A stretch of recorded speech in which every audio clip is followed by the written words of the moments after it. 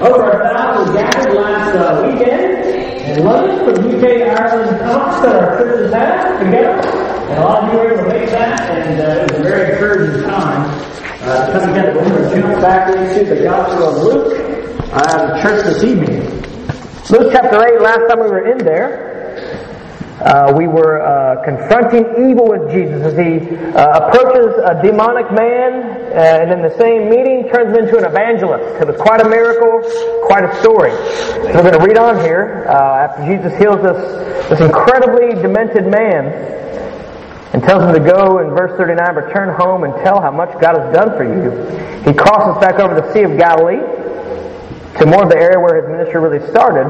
And in verse 40 it says, now when Jesus returned, a crowd welcomed him, for they were all expecting him. Then a man named Jairus, the synagogue leader, came and fell at Jesus' feet, pleading with him to come to his house, because his only daughter, a girl about 12, was dying. As Jesus was on his way, the crowd almost crushed him, and a woman was there who had been subject to bleeding for 12 years, but no one could heal her. She came up behind him and touched the edge of his cloak, and immediately her bleeding stopped. Who touched me? Jesus asked in verse 45. When they all denied it, I didn't do it, I didn't do it, I didn't do it. Peter said, Master, the people are crowding and pressing against you. But Jesus said, someone touched me. I know that power has gone out from me. Then verse 47, the woman, seeing that she could not go unnoticed, came trembling and fell at his feet. In the presence of all the people, she told why she had touched him and how she had been instantly healed. Then he said to her, daughter, your faith has healed you. Go in peace. While Jesus was still speaking, someone came from the house of Jairus, the synagogue leader. Your daughter is dead, he said. Don't bother the teacher anymore. Hearing this, Jesus said to Jairus, don't be afraid. Just believe, and she will be healed. When he arrived at the house of Jairus, he did not let anyone go in with him except Peter, John and James, and the child's father and mother. Meanwhile, all the people were wailing and mourning for her. Stop wailing, Jesus said. She is not dead, but asleep. They laughed at him, knowing that she was dead. But he took her by the hand and said, my child, get up. Her spirit returned, and at once she stood up. Then Jesus told them to give her something to eat. Her parents were astonished, but he ordered them not to tell anyone what had happened. Talk this evening here about breakthrough faith. That's the title of my sermon. Speaking of breakthrough faith, that's going to be a tough one clearly tonight.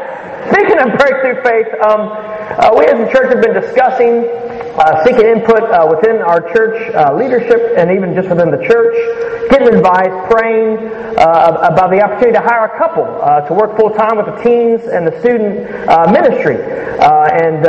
We, after doing that for a time now, we feel that there's widespread support to hire Matt and Tia Ritchie from Sydney, Australia for a year starting in mid-October. And so I'd like to introduce you to them for the first time.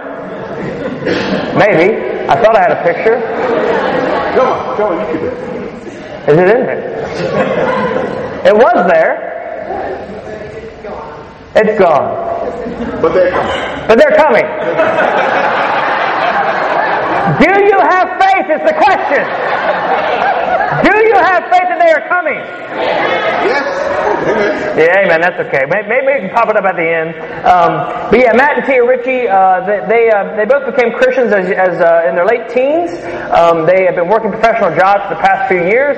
My wife and I worked with them for years in the student ministry in Sydney, then in the teen ministry. So they have a lot of experience. They've done a lot of ministry training already with School of Missions with Mike Fontenot down in Sydney, internships in the States as well over the years. And so they have a lot of experience that they'll bring.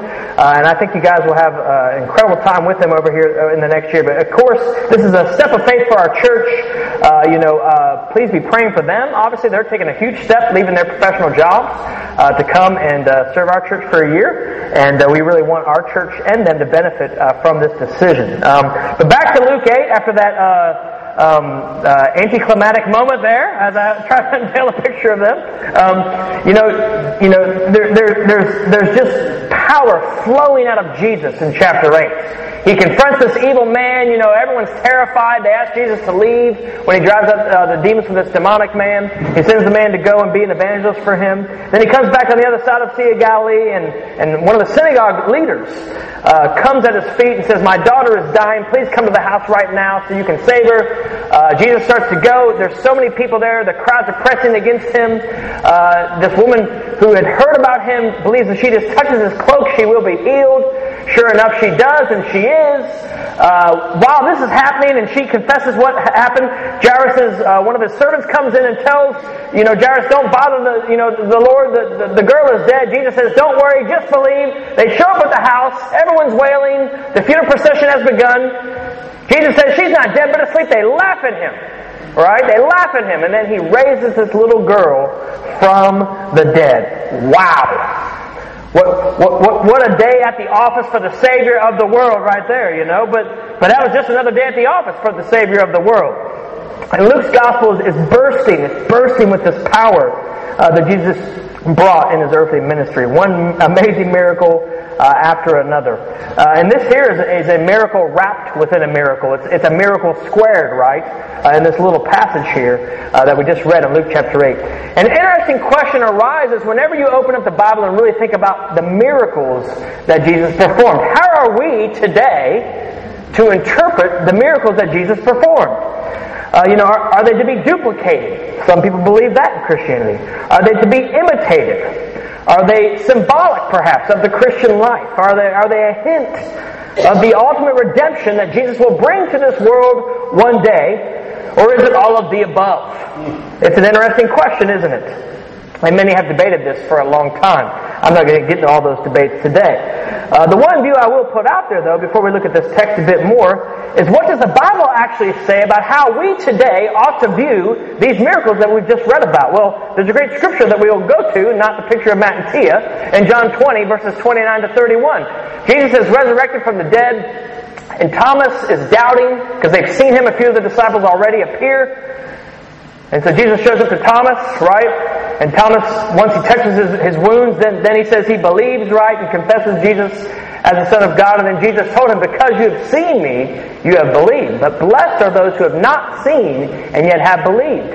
And then John notes, Jesus performed many other signs, another word for miracles, in the presence of his disciples, which are not recorded in this book, but these are written that you may believe that Jesus is the Messiah, the Son of God, and that by believing you may have life in his name. And so, I don't know exactly how we should interpret miracles today. I'm not going to get into all the debates, but biblically speaking, based on what John wrote here and Jesus himself said, today, miracles are read by us in the Bible to help us believe in Jesus as the Messiah, the Son of God. And the other thing here is that by believing in this Jesus, we can find life. So to me today, Jesus' miracles, they're like signposts. They're pointing us to something more. And specifically here, pointing us to breakthrough in life that our faith in Jesus can bring. And so I do want to clarify, as we learn a bit more today about Jesus' miracles, I'm not personally promoting a genie in the bottle approach to Jesus, that if you believe in him, you'll get a miracle, you'll get what you want in your life. I'm not promoting that theology. I'm not promoting a self-help Messiah. This is what I want. Jesus, will you give it to me? I'm not here to promote that. Again, I'm here to promote that miracles are to help us to believe that Jesus is who he said he was, and that by believing in him, we'll find life in his name. The incarnation of God, and again, that's John 20, right? Verses 29 to 31. Just to repeat that. The incarnation of God, Jesus Christ being fully man and fully God, that's one of the miracles the New Testament proclaims that Jesus literally was. He was God and he was fully human. That's what we call the incarnation in Christianity. That incarnation of God brought with him power that we're reading about today, manifested in these miracles that the Bible records, but they came at a time for a distinct purpose. And the main purpose was that we might believe in Jesus and find life in his name. And so our response ultimately, biblically, to these miracles that we read about today, which are amazing, should be to search for belief and life in his name. That's what we should be searching for. not miracles. Now, amen, as we search for belief and life in His name, miracles may occur. God can still do miracles. No one can deny that because God is God. But that's not what we should be looking for today. We should be looking for belief and life in His name. And so back to the purpose of Jesus' miracles for us today. What can we find in regards to belief and life as we learn here about these two great miracles that He just performs here in Luke chapter 8? I love this passage, though, because to me it's a very practical application of this idea. Because here, this idea of belief and life, they intersect. They come together in a beautiful way. A lot of times we kind of separate those two things. Our faith, our belief is, it's vertical, and our life is kind of horizontal, and they're kind of two different realms. But here they come together. They come together in this interaction with these humans and Jesus, and it's a beautiful breakthrough moment for this father whose daughter has died. And it's a beautiful breakthrough moment for this woman who has suffered for 12 years with this terrible disease that she had.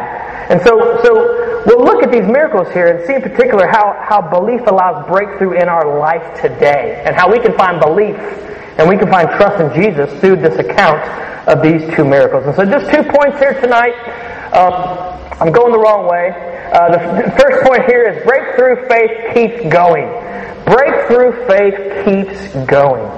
These miracles can remind us to keep going in belief when life is tough. The synagogue leader, Jairus here, he's having a tough day. His daughter, we don't know how long she's been sick, but it says it's his only daughter, and she's 12 years old. Womanhood began at 13 in the Jewish culture, so she's just about to enter womanhood. They've raised her and I'm sure taught her well. He's a synagogue leader. She's on the verge of one day becoming a wife and a mother. And Jairus will be a grandfather, a proud Jewish grandfather. She'll be with him in the synagogue, with her kids. That was the vision, but all of a sudden she's sick. Something's gone horribly wrong. And he somehow hears about Jesus. And he finds that he's come back to their part of the Sea of Galilee, and he falls at his knees and begs him to come to his home to save his daughter. And of course, Jesus is on the way, and he's interrupted by this woman who wants to be healed. And in verses 49 to 50, it says that he was told his daughter's already died. But Jesus challenges him to still believe, right? And he does, and this new life is brought back to his daughter who has just died through this miracle of Jesus. 2 things stand out to me here practically with Jairus' faith that brought about this breakthrough. The first one here is that he just simply swallowed his pride. First of all, the guy is a synagogue leader. At this point, Jesus' ministry has become very controversial among the Jews. And many of the Jews are no longer sure that they should be listening to this guy. He's received a lot of opposition. And Jairus is the synagogue leader. He runs the local synagogue. He's the man when it comes to, that little church, if you want to call it today. And so for him to come to Jesus and ask him to heal his daughter and bring Jesus into his home, he was risking his profession. He was risking his reputation. He was risking everything that he would have held dear in that city and that culture at that time. Not to mention, I'm sure he was a very capable guy. He was probably very, very wealthy, very well-to-do, very influential. And just naturally, the pride of what will people think, naturally the pride of, I might lose things if I take this risk, and just even naturally the pride of, I'm my own man, I can figure this out myself, I don't need to run to someone else. Could have prevented him, but he swallows his pride, whatever pride may have been there, and humbly falls at the feet of Jesus. And his great humility opens the door for an incredible miracle that brings his daughter back to life. And the other thing about Jairus at Davis is he believed the impossible was possible. He believed the impossible was possible. And I get the plea and the hope while his daughter's still alive. But it's a whole nother level. It's a whole nother level once you've heard she's dead to still believe that this guy Jesus can bring her back to life. He believed in a miracle before the miracle occurred. He had that kind of faith. It's interesting, Jesus, he resurrected 3 different humans before he himself resurrected, right? In the Gospels. In Luke 7, and we just read this a while back, he resurrects the widow at Nain's son as they're walking out in the funeral procession. He resurrects this widow's son. Here in Luke chapter 8, he resurrects Jairus' daughter. And then, of course, in John 11, the more famous one of the three, he resurrects his friend Lazarus from the dead. And I like this because this kind of covers a bit of an age range here. This girl, it says, is 12 years old. She's almost an adult. She's a child, though. She's not quite an adult. When Jesus brings the widow's son back to life, he says, "Young man, I say to you, get up." So he was likely a young adult, probably in his teen years. And then we know Lazarus was a full-fledged adult, living on his own at that particular point in the narrative in John 11. And so it's a great reminder that is there any age, young or old, that Jesus cannot reach? And the resurrection miracles answer with a loud no. No, there's no one beyond hope. There's no one who Jesus cannot reach. The young woman here in Luke 8, she's just died. She's just died, right? The widow's son had been dead probably at least for a few days, because the funeral procession now was going out to take him to the tomb. But Lazarus had been in the tomb already, it says, for 4 days in John 11. And they were worried that it would smell when they were removing the cover of the tomb. So again, is there any situation too hard for Jesus to work in? And again, the resurrection miracles give us a loud no. And so in these three miracles, Jesus, he conquered the one thing in life that we cannot stop, which is death. We can hold back some things, although recently with the hurricanes we realized there are some things we cannot stop in life. And amen, most of our brothers and sisters have returned. I think it's just Les Reed now who has not returned, and she's just waiting for a flight. So amen, we're glad we had 5 members of the church stuck in the hurricane down there. But there are some things in life we know we cannot stop. We cannot defeat. But Jesus here, He's defeating death itself. And it's a great reminder of His power. Of course, the New Testament speaks of this power as it talks some trash to death, right? In 1 Corinthians 15, the Apostle Paul, in verses 55 to 57, he says, "Where, O death, is your victory? Where, O death, is your sting? The sting of death is sin, and the power of sin is the law. But thanks be to God, He gives us the victory through our Lord Jesus Christ." And so it's good as we look at this miracle to be reminded of the biblical Jesus. If He defeated death itself, there is always great breakthrough possible in His name. You never know what this Jesus could do. You just never know what Jesus could do, right? It's exciting to think about. But it takes humility, we see here with Jairus, and faith to see what He indeed really can do. And ultimately, to me, that's just submitting to Him. Really submitting to Him for who He is. Matthew 7, verses 7 through 8, I think Jairus is a great picture of this that Jesus taught us, right? He says, "Ask and it will be given to you. Seek and you will find. Knock and the door will be open to you. For everyone who asks receives. The one who seeks finds. And to the one who knocks, the door will be opened." You got to ask, you got to seek, you got to knock. And we see here with Jairus, this is as simple as just being humble toward Jesus and having faith in His name. And so the good news is, Jesus is still resurrecting lives today. When someone is baptized in the name of Jesus, they participate in the death, burial, and resurrection of Jesus, according to Romans chapter 6, right? And we were able to witness the resurrection this past Wednesday as Heather Jewell was baptized. Where's Heather? There she is in the back. So we were able to see a resurrection just this week, amen?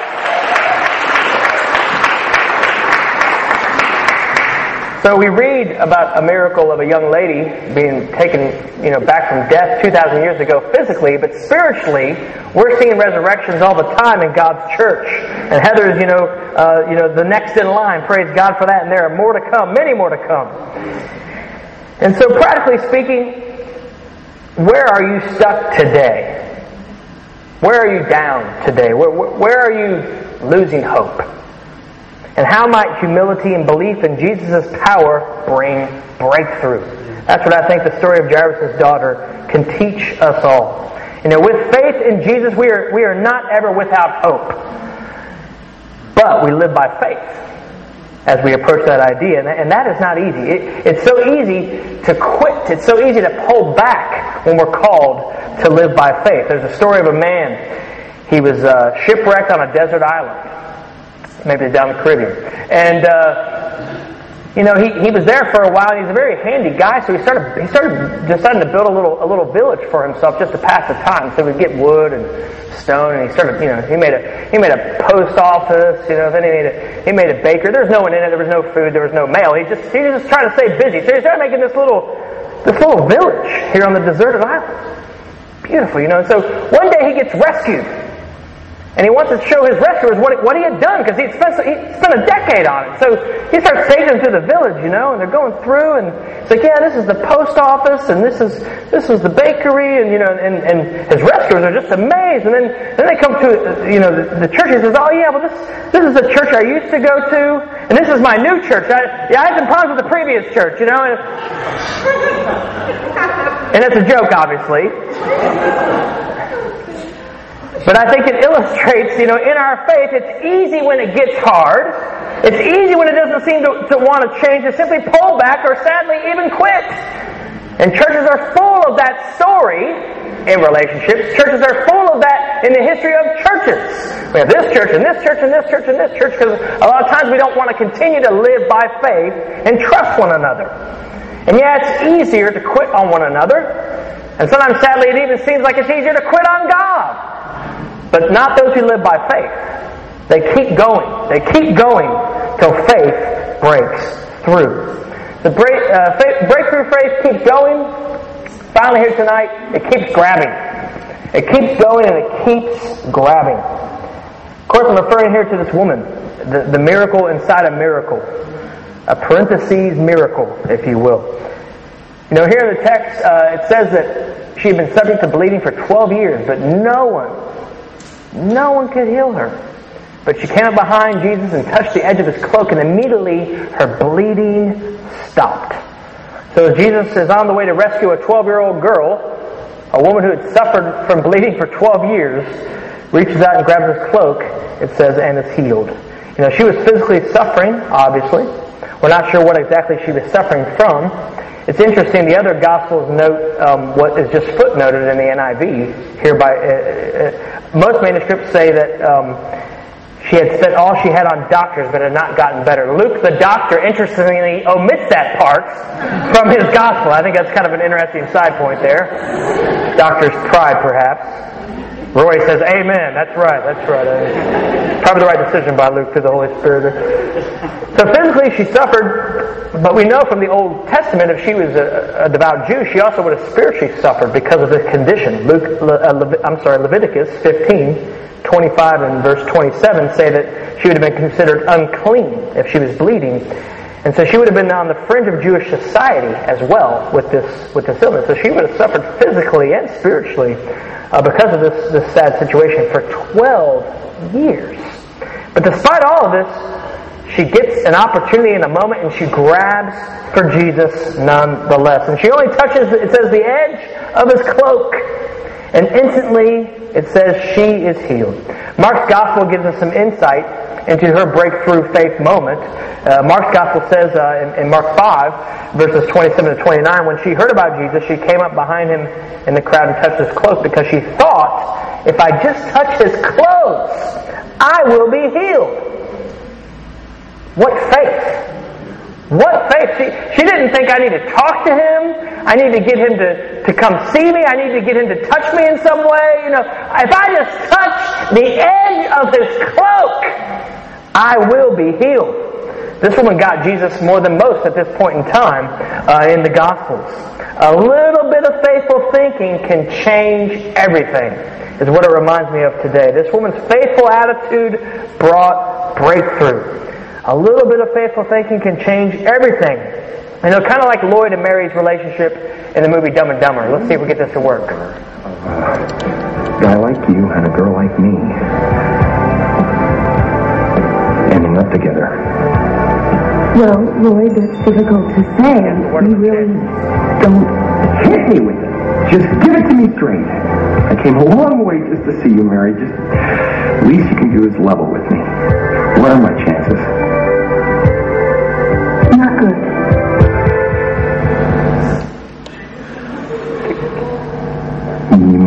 Not good, like 1 out of 100? I'd say more like 1 out of 1 million.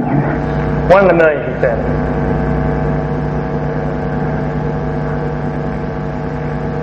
So you're telling me there's a chance? Yeah! What are the chances of a girl like you and a guy like me being together one day? She said, 1 in a million. And he rejoiced and said, you're saying there's a chance. Classic movie scene there. You know, with Jesus in any and everything, we are saying there's a chance. Spiritually, that's what we are saying. Breakthrough faith keeps grabbing for Jesus, because with Jesus, there's always a chance. There's always a chance. And amen, it is a chance with an asterisk, if it's the Lord's will. Because sometimes I think we grab after things and we think we know what the Lord's will is, and we get ourselves in a lot of trouble, because God is ultimately in control of what is and what will not be in our lives. And amen, sometimes God keeps us from things we don't need as we grab for them. And sometimes God gives us things even when we don't grab. But if it's the Lord's will, it's something we need to think about. But with Jesus, indeed, there always is a chance. And so with Jesus, sometimes we don't see the breakthrough we want to see. Jesus himself experienced that. He prayed 3 times that if it was possible, there might be another way for him to save us. But that prayer was never answered by God. And he ultimately had to die on a cross for us. So he understands, when we don't see what we want to see. He understands that. The Bible says hope deferred makes the heart sick. It's not that God doesn't understand our longings and doesn't want to fulfill them. But perhaps sometimes the breakthrough is just to have stronger faith in Jesus. Maybe that's the breakthrough in our faith. And perhaps we're grabbing for the wrong thing in the end, and that would actually mess up our faith. And so God chooses to say no. So grab, but make sure you're aware of that asterisk, is what I'm saying. For all of us, life comes at us. Life comes at us. My family, we've been sick now for a month, and we're still sort of sick today. That's why we're not all here. Life has that way of going. You go to a beautiful wedding down in the Caribbean, and you're stuck in the middle of a hurricane. We have a few members who experience just that, right? And oftentimes in life, when you think about when you get in a bad place, if you can trace it back to the very beginning, a lot of times it's connected to our sin in one way or another. And that's not always true. Hurricanes, for example, I think have nothing to do with the 5 members of our church's sin down there. But obviously sometimes it's not our fault. Sometimes it's not. It has nothing to do with that. But a lot of times it is even sometimes, sadly enough, just our sin that gets us in these situations. But in those moments, whether we cause it or not, where do we go? What do we look to? You have a medical issue. We're very quick to run to the NHS, and amen, we should, but not as quick to grab after Jesus as we're going through that physical challenge. And so I do think God has given humanity great gifts, and I think medicine is one of those gifts, and I think we should use medicine. I'm all for going to the NHS, but a lot of times that's all we grab after in the midst of perhaps physical suffering. That's just one example, and I can be very guilty of that personally. When I have a headache, I'm thinking ibuprofen. I'm not thinking, Jesus, please help me. But I should think both. Ultimately as Christians, we ought to be grabbing for Jesus. And I appreciate Derek's communion today. Derek and I have been getting together a lot, and talking about, his relationship with the church. And one of the things I really appreciate about Derek getting up and apologizing to the church is he's grabbing for Jesus. And he's asking you to grab for Jesus too. We take communion together, and it brings us closer. It brings us together as we all grab together for Jesus. And that's just one of the many examples of how breakthrough faith can occur when we keep grabbing after Jesus. Friends, if you're visiting with us today, have you found life? Have you found life? I believe you're here because, like us in some way, you're grabbing. You're grabbing after Jesus too. I bet that's why you came here today. And according to John 20, what you read today is meant to help you, these 2 miracles, to find belief and life in His name. And if we can help you with that, we'd love to share the gospel with you. The true gospel message. That if you believe and you repent and you're baptized in Jesus' name, your sins will be forgiven, past, present, and future. And you'll be added to His church. And one day you'll be restored with Him completely in heaven. But again, you've got to, like Jairus, like this woman, you've got to submit, you've got to grab, you've got to come to Jesus. And friends, if you're visiting and you want us to help you with that, please let us do that. Please let us sit down and study the Bible with you. Friends, church, both stories here are breakthrough are stories of perseverance, if you really think about it. 12 years this woman hangs on for 12 years, and then the breakthrough comes. This poor father, he goes from bad news to the worst news. His daughter's not dying, she's dead. But he perseveres. You know, faith will always persevere. It reminds me of one of my favorite passages as we close out here our time in Hebrews 10, verses 35 to 39. It's calling the saints in the church, in the early church, to persevere. And the writer there says, do not throw away your confidence. It will be richly rewarded. You need to persevere so that when you've done the will of God, you receive what He has promised. For in just a little while, He who is coming will come and will not delay. But my righteous one will live by faith. And I take no pleasure in the one who shrinks back. But the writer says, we do not belong to those who shrink back and are destroyed, but to those who have faith and are saved. So let us, because of who Jesus was and all that Jesus is, keep going and keep grabbing after Him until we see the breakthroughs in our faith. I believe God wants to bring breakthrough in our personal lives. I believe God wants to bring breakthrough in our ministries. I believe God wants to bring breakthrough in our church. He has wonderful plans in store for all of us, but we've got to keep going. We've got to keep grabbing. And the Birmingham Church of Christ said, Amen. Thank you.